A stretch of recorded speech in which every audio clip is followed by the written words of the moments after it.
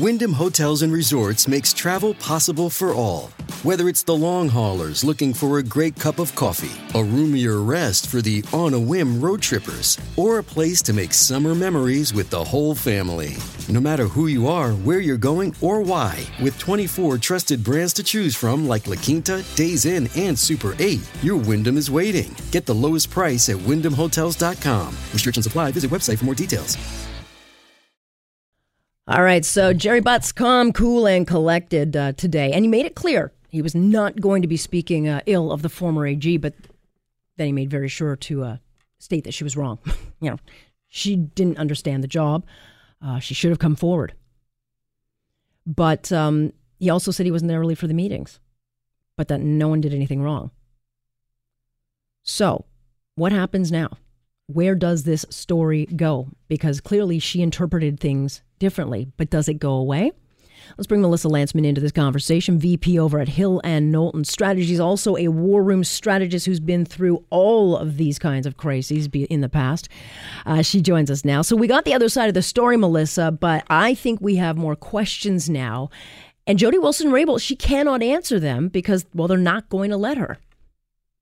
Well, that depends on what you think the job was. If the job was to shut down the story, no, I think he did not do it. I think the testimony was troubling and that it provides, context to the following. One, pressure was applied, and, SNC and jobs superseded over the rule of law. Election interests were at play, and that she was shuffled likely because of all of this. And if you're looking to shut down the story, this probably wasn't the way to do it. No, because I have a lot of questions. I mean, you have worked in a prime minister's office. You've worked in multiple politicians' offices. But is it even conceivable that Mr. Butts, the brains of the Trudeau government, one of the most powerful men in the country, had no idea that as many as, other than himself, 10 other people had gone to her after she had already made this decision? I mean, to me, that just does not ring true. Not only is that inconceivable, but it's inconceivable that he didn't know that the decision was made by the former Attorney General, Jody Wilson-Raybould. I mean, the company was notified. So it's hard to believe that after a company gets on board with a strong lobbying effort to lobby the government, that somewhere in those conversations, it wouldn't say, hey, look, this decision was made, we don't like it, and therefore I think you should apply whatever pressure, undue pressure, inappropriate pressure to change this decision. So a lot of these things were implausible, and it's done so much damage to the brand already that this really is becoming a crisis of identity for the Liberal Party, and it's a crisis of leadership for the Prime Minister. Right, because if this was as simple as saving jobs, as we've been now told over the last few days, if this was all just about saving jobs, as Elizabeth May pointed out, there was never any evidence pointed and given to Jody Wilson-Raybould, and never was that said from the beginning. So had they, I guess, gotten the message right from day one and said, no, let me explain this out of the gate, they just didn't do that. I don't think they can put this genie back in the bottle.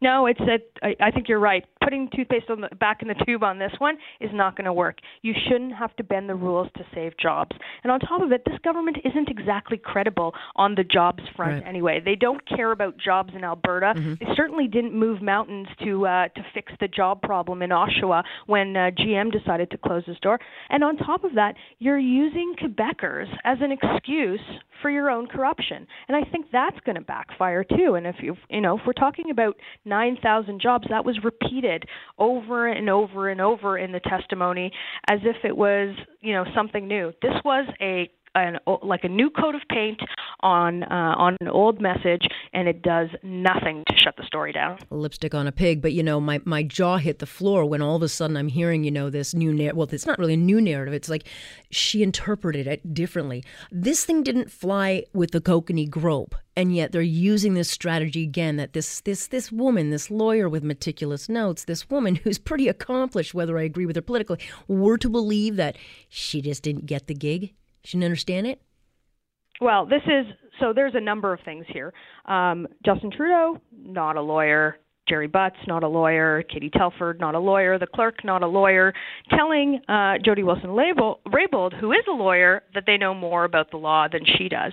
What Jerry Butts did today is he called, 3 women liars. He called Jody Wilson-Raybould a liar, he called Jane Philpott a liar, and he called, the chief of staff to Jody Wilson-Raybould a liar. And despite him not saying those words, experiencing something differently, you might as well just call a spade a spade.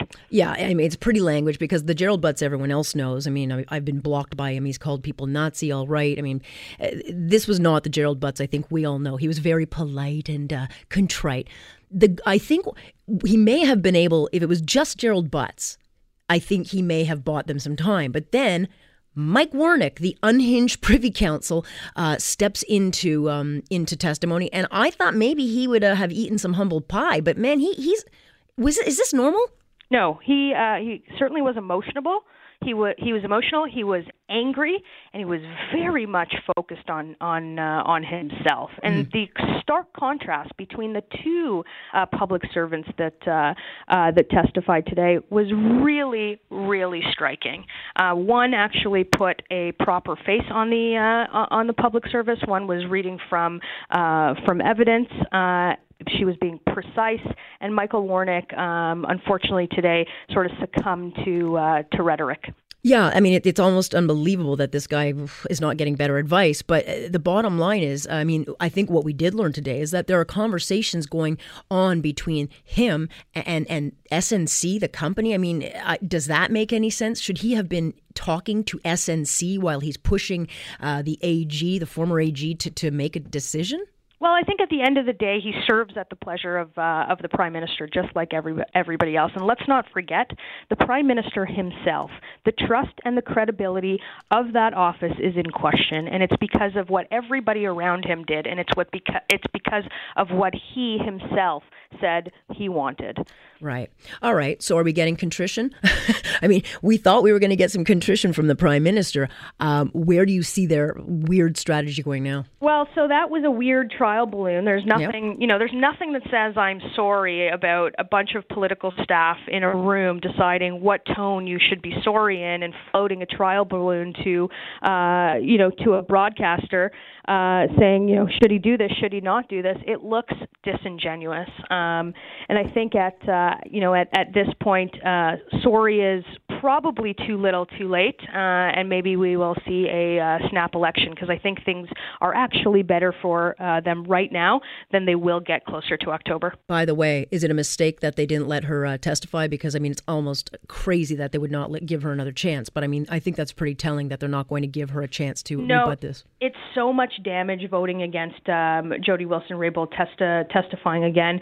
Mr. Warnick got to testify twice. It looks like the boys in the club get to do it, and the girls don't. She actually put something across, put out a statement earlier today, saying, I'm ready, I'm willing. So shots fired again, and I don't think this is over.